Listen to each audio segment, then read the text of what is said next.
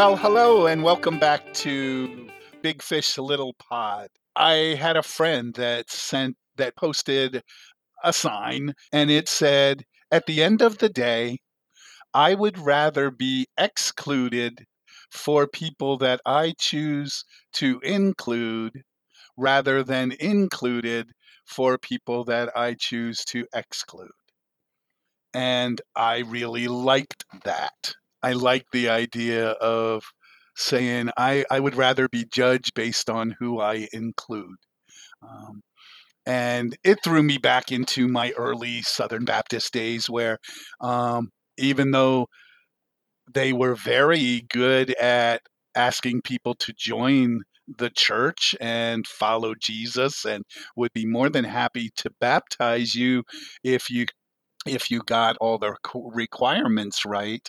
Um, they were also pretty quick to have a group of people that they would send to hell. Um, and so they were inclusive if you were the right kind of person, but very exclusive if you weren't. Um, and that was my first outside my family encounter with religious people, and they weren't the same religious people that I grew up with in my family. My family was very much a heart that said, "Come, just come and join us, and we'll let God take care of the rest." And so it got me thinking, and I know I've done children's stories through the years. The game where you have to guess the letters in a word, and I put up four little blanks, and I say, "This is God's favorite word." And so immediately the first guess is there an L? And I say, "No, there's no L." And then they're all confused because they were pretty sure that God's favorite word was love. And it probably is. So I probably haven't been fair to those children during the children's story. But then they say, "Well, is there an E?" And I put an E at the end. And so they say, "It is love." And I say, "Nope, it's not love." Um, and then they say, "Well, is there an O?" And I put an O in the second letter. And they say, "It is love." And I say, "Nope, it's not love." And then they start guessing letters until they get to an M. And I put an M in the third letter. And they say, "Home, it's home. God wants us home." And I say, "Yes, God does want us home, but it's not an H." And then they keep looking at it until one of the kids say, "It's a C." And I put a C on there and I say, "I think God's favorite word is come. Come." And as a matter of fact, you can find the word come in the scriptures over 2,500 times. Now, obviously, some of those are just a matter of speech, but there's plenty where Jesus says to the fishermen that he meets, "Come and see." Um, or he says, "Anyone who is thirsty, come, drink the water of life for free." He says, "I am the bread of life. Anyone who's hungry, come to me and you will be satisfied." Um, he says, "If anyone comes to me, I will not cast them away." He says, "Come to me, those of you who are weak and heavy laden, I'll give you rest." And in Revelation, as we hear the end of all things, we hear Jesus saying, "Come." The Spirit and the bride says, "Come." Um, and I fit this all into a Christmas message because I believe that Christmas, the idea of Jesus coming to us, of God coming to us, because we can't quite make the journey to God on our own. So he comes to us. I have a friend that says that scripture really says, "I will be your God and I will pitch my tent among you." Um, I will come and be with you. Um, and I think that that's what God has wanted all along, that that's what we're created for. because God wanted to be with us. And that's why God reached out through all the judges and the prophets and the priests and the people of faith, and why Jesus came to us as Emmanuel so that he could come and be with us, and why God sends his spirit to us to be with us. I think that's what God wants more than anything else. And so I love that church sign that said, I would rather be excluded for people that I include rather than included for people that I exclude. Because I think God is a God of inclusion, saying, come, come, let's do this together. As you were talking about it, it made me think of when it's so crazy. I don't know if they do this anymore, but when I was in the fourth grade in Foster, they did this like group experiment one day where they took all the fourth graders, there were 60 of us, all these 9-year olds, and they put blue markings on some people's cheeks and red markings on other people's cheeks. Mm, And then they started treating the people with blue markings better. Like they let the people with blue markings sit where they wanted. They let the people with blue markings have a longer recess. They let the people with blue markings get a special snack. And it was crazy. Like right. the people with red markings got so mad, Yeah. and like people with red markings started, like it was like friend against friend.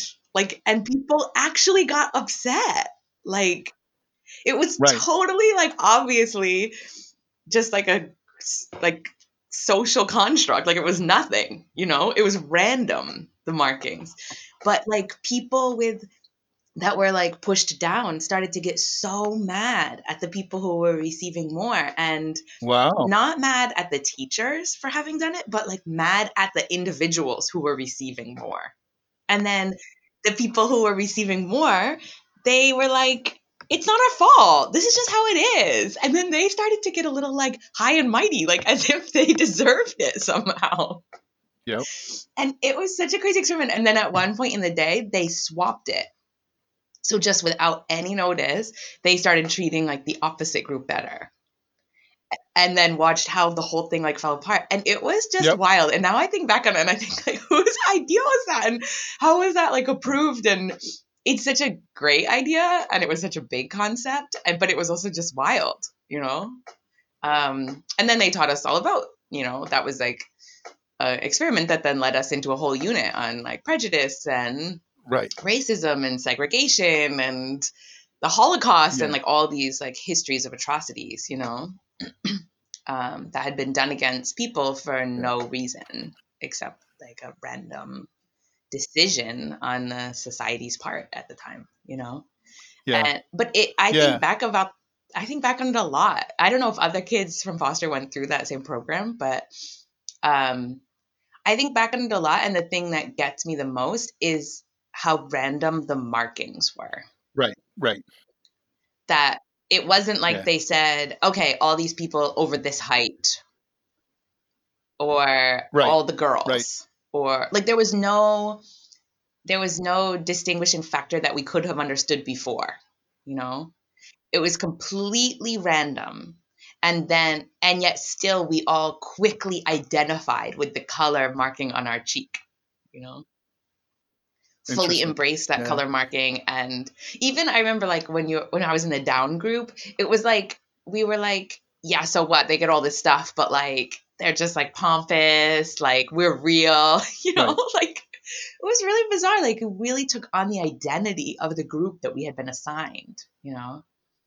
Um I don't know. I just think so. When you were talking about it, it made me think back on that. And I don't know that we were even old enough to come to real conclusions, or that that was even the point of it. Like, I don't remember the debriefing that we had later, but I just really remember how, like puppets, we just completely fell into their plan. So that's really really interesting. And I wonder if you remember, were there anyone in the favored group that got upset as well? Yeah. Yeah. I mean, but they got upset at they didn't get upset because they received more. They got upset that the unfavored group was upset. Right, that's what I Like, mean. Were there some yeah, people that said, "This isn't right," gosh, I don't know. or did they just enjoy getting the favor? Enjoy. I mean, I know like when they swapped Yeah. it later, then Then people then got they got the upset. concept it wasn't right, okay. Because I did it in senior high, but I did it by giving Okay, every yeah. individual, like, something, "You can't talk to anyone with red hair," Right, right. or, "You have to be antagonistic to somebody wearing blue jeans." Hmm. You won't work with somebody who wears white sneakers. Um, Right. and I gave everybody those things, and some of them really got into it. Um, and some of them Yes. said, I can't do this. I have such a hard time choosing not to do something just because of this random thing." And which was the point of the whole thing, Yeah. and then I Yeah. gave them tasks to do that they were supposed to accomplish, Right. and obviously those tasks were much more difficult because Right. people wouldn't Because of cooperate the with you. Yeah, restrictions. yeah, Yeah. and they got Yeah. that message, but Yeah. some of them even cheated, I caught somebody talking to Yeah. somebody with red hair, you know, because Right. they wouldn't do Right. it, you know? Right. Yeah, Yeah, I think because of the nature of 9-year-olds, it's really like a group right, mentality, right, right? So like whoever's the loudest becomes the leader and everyone yeah, falls in yep, line, Where I bet with teenagers it's more about like yeah, I want to stand out to be no, I'm the one who's not going to right, agree with right, this or something. I think 9-year-olds are a bit yeah, more like sheep, yep, right? Like um so I don't specifically remember that, but yeah, what it does for me is it checks me on right, my own perspective, I mean, that like the kind of ironic, like people are always saying like, oh, isn't it interesting that like the most true religion is right, always the right, one that was prominent in the area you happen to be born in, right? right, Just right, happens to be that your family, the one you were born into, is the one that has the most true religion, right? um and so I think that's what it does for me now when I feel convinced of something, it makes me stop and think back to how easily we were convinced by a marking on our cheek. And right, nobody told us, like, right, nobody said, okay, here's the blue and right, red markings. The people with blue right, markings are right, better. They didn't say that. They just marked us and then treated us differently. right, right, You know, we weren't told we couldn't talk to each other. We weren't right, told we couldn't, right, but it was like we right, just split down the middle. Like, as soon as some people got treated better, like it just yeah, split the whole fourth grade, you know? Um, and so I think about that.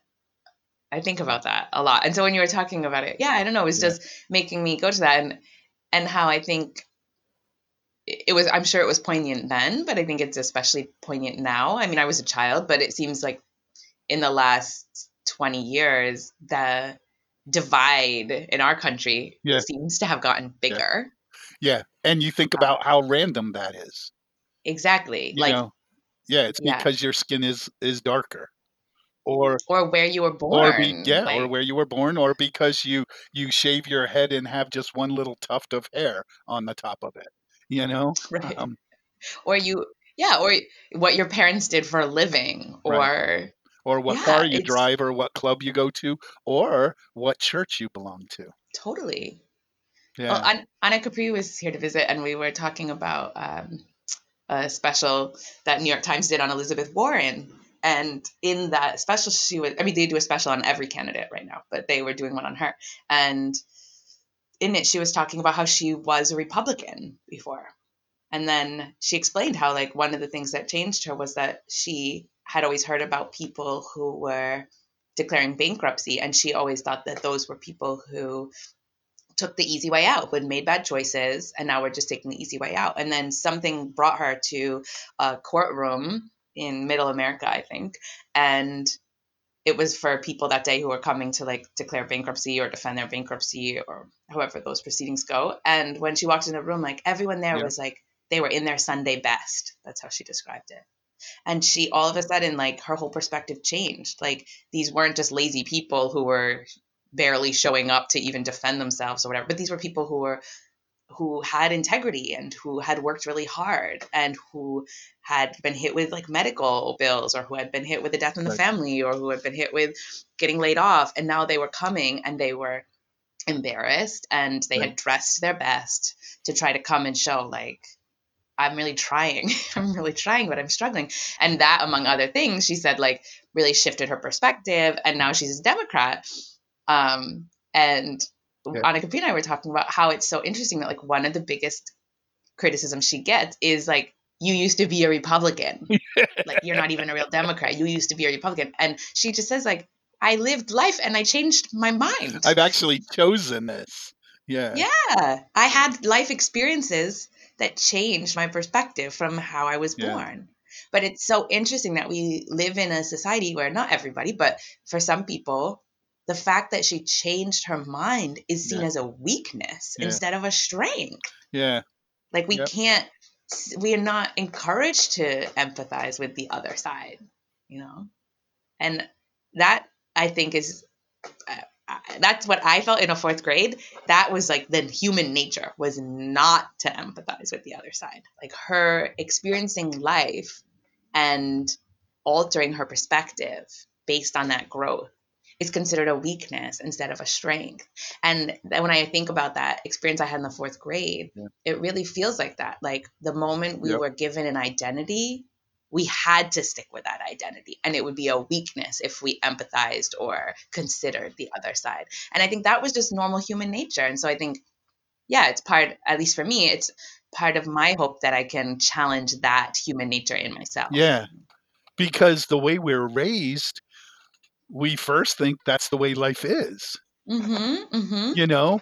And until you learn those lessons that, oh, all of life isn't that way. Like for Wisdom Walk this month, I just wanted to keep it a little lighter, so we did Christmas carols. And we looked at the Mm-hmm. messages of Christmas carols, and like one of Mm-hmm. them was chestnuts roasting on an open fire. And what the Mm-hmm. writer of that song did was come up with beautiful images of what Christmas was, is, and always will be for him or her. Mm-hmm. Mm-hmm. And most of us that were in that room related to it. Mm-hmm. But somebody in Florida wouldn't have Right. related to it, and somebody of a Right. different culture wouldn't relate to it. And so what we took from that Mm-hmm. was the message is what you're raised with becomes the defining moment, the defining thing of what life is like for you, Yeah. you know. Yeah. But there's a part of growing up is to always hold on to that childish, childlike experiences that help to shape who you are, but to also come to the understanding that other people have other experiences and other truths that shape who they are. And that they're not wrong and Right. you're not wrong, but that we're more right when we can figure Right. out how to share our lives together, Yeah. rather than Yeah. that separate but equal kind of idea, Yeah. But it can you also know? be like so confusing because, you know, how can you separate yourself from all of the conditioning that you've had by being born into a specific family in a specific place, Right. it's, I mean, even Anna Capri, she was just here in DC and she was saying, wow, this country is Yeah. so big. Like, she said, I live in this country, but like walking around downtown DC, she was just saying, like, Right. Oregon doesn't look Right. anything like this. Like, and Right. DC doesn't even look Right. anything like New Right. York, you know? Like, it even within this country, right? So how do you, I mean, so much of what I believe, like the things that I stake my life on, the things that I make my daily and lifetime Right. choices on, how do I know that those are right Right. and not just based on Right. the Right. conditioning that I've had from 32 Yeah. years growing in this Yeah. environment? Like, how do you separate from that Yeah. identity? Like, that so much of what I do, I mean, so much of what I do, I think like, yeah, that's my choice. And then I realize like, it's just you and mom. Right. Like, I've just Right. mimicked you and mom 100%. Right. Which means you're probably about 80% right, but, you know, eh, but you still got a good 20% that needs to learn. But then you have other Yeah. people. I mean, like like my husband Janardin, I mean, he's chosen a completely Right. different path than his Right. family. He lives like a totally different. Like he lives in another country. He practices a different religion. He Yep. eats a different diet. Like he Yeah. does a completely different thing for a living. So it's yeah. It seems some of us are, I don't know, more conditioned than others. Yeah. More Yeah. like, Yeah. do you feel like? I mean, like when I think that I'm making choices that are based on like the truth that I know within me, but then I look at like, you have your bachelor's degree in recreation and then you have a master's in divinity from a ministerial school. And your son is a director of recreation and your daughter is like attending ministerial school, right? Anna Capri somehow got out of your Yeah. influence and is doing her own Well, thing. But everything you know, need in life you've learned before you were in kindergarten. right, so she You was know, saved. so She was saved I from didn't your get her before kindergarten. You know. but I mean, do you feel that in your own life? Like, do you ever look at your life and think, oh, shoot, did I really make my own, like, autonomous choices here? Or am I actually just a result? Because you are, I mean, you're different than your Oh, parents, but in so many ways, you really tried to take the absolutely, best of your absolutely. parents. I don't know how. I don't know how you don't. You know, I guess that whole Yeah, some people pronounce it imago and some people pronounce it imago, but the the the the psychological social, idea is you do draw and shape your life based on the images of love that and some of that is you want to be like them, and some of that is you don't want to be anything like them, yeah, you know but but both of those reactions are responses to who they are, yeah, you know um and yeah, I'm so much a product of my family, yeah, and then hopefully a product of some of the life experience that I've had. yeah, I don't know how to be anything but that. You know, yeah, if you understand that, maybe you can pursue other kind of life experiences that would broaden your view. hmm, And I guess that's yeah, what I'm looking at with this inclusion idea yeah, is exactly. that, because the church I went to as a kid, not my parents' church, but when my dad was overseas and we went to the community church, you know, they would send gay people to hell. Yeah, You know, luckily, I've had experiences with people that choose to have other people to love than what's normally prescribed by the society that I grew up with. yeah, Um, and and I've been taught by them, they yeah, were able to say to me, "Bob, I don't know why the church condemns me for choosing to love somebody. Isn't right, that what God wants me to do?" So right, so even though I was cultured in one way, I was taught by experiencing life with someone yeah, different than me. right, right, Um, so right, so how can we not grow up cultured by the society that we're in, yeah, un, you know, unless we expand our vision, yeah, you know?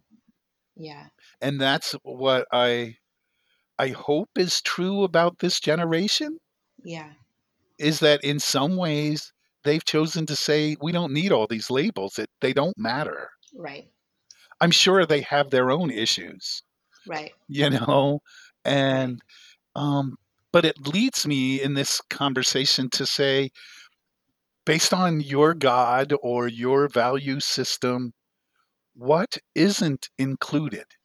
What is yeah, condemned by your value system? hmm, And is that okay that it's yeah, condemned?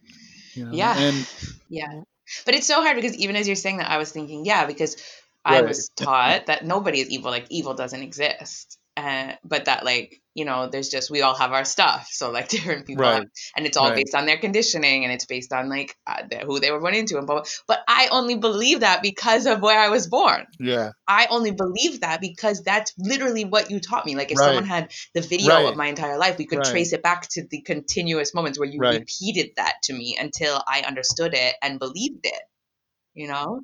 And so it's like, Yeah, maybe you're not right. Maybe evil does yeah. exist. Right, And right. maybe we're fighting the wrong fight, you know? So it's, it's just funny. Like, I believe you. I'm on your side with that. But like, don't I believe you because I'm your daughter? Right. Or do I believe you because that's true? It's just so interesting. Like, Right. and I think for some people, Right. they do have religions or they have religious beliefs where like there is an authority, whether that's God or a representative that God has sent that does give an authority that then they can go to, Right. right? And I think a lot of Christians Right. do lean on the Bible for that. Like, okay, I might Absolutely. think this, you might think this. 100 years ago, we might have thought this, but here's what the Bible says about it. So like, there's our authority. Yeah. I I've always been more one to kind of want to explore it myself, but again, that's because that's what you taught me. you know. So I think it's tricky. For me for for me the only way I've found to deal with that is like that's for me where like the practice of meditation and prayer comes in because I just try to go to that still small place and see what comes up for me there and hope that what's coming up is some clarity and truth and not just my mind creating things based on the experiences Yeah. I've had. Yeah. Yeah. Yeah. And like, I think maybe you've opened the door farther than me because I wouldn't say there's not evil, Mm-hmm. you know, but I do say all the time, we all have our stuff, Yeah. you know, and I think our stuff can open the door to evil Mm-hmm. or can open the door to healing or can open the door to exclusion or can open the door to inclusion. Yeah. So I don't know if you've taken that thought even farther than me because I do believe Yeah. there's evil that that's trying to Mm-hmm. counteract God. Yeah. It's just interesting you say that because I would guess my mom doesn't believe in evil. Yeah. All right. Would There you you go. guess that? Yes. Like, Yes. so I would assume that Yep. that's a combination of you Awesome. and her. Awesome. Like, That's nice. yeah, yeah. So this week, take a look at who you think should be included in the possibilities of God, the community of God, and who you think shouldn't be included, should be excluded from the community of God. And take a look at those that you think are should be excluded and say, is that because God wants them excluded? Or is that because I have learned that those people should be excluded? And challenge yourself to experience something, someone that you've never experienced, trusting that God still has things to teach you.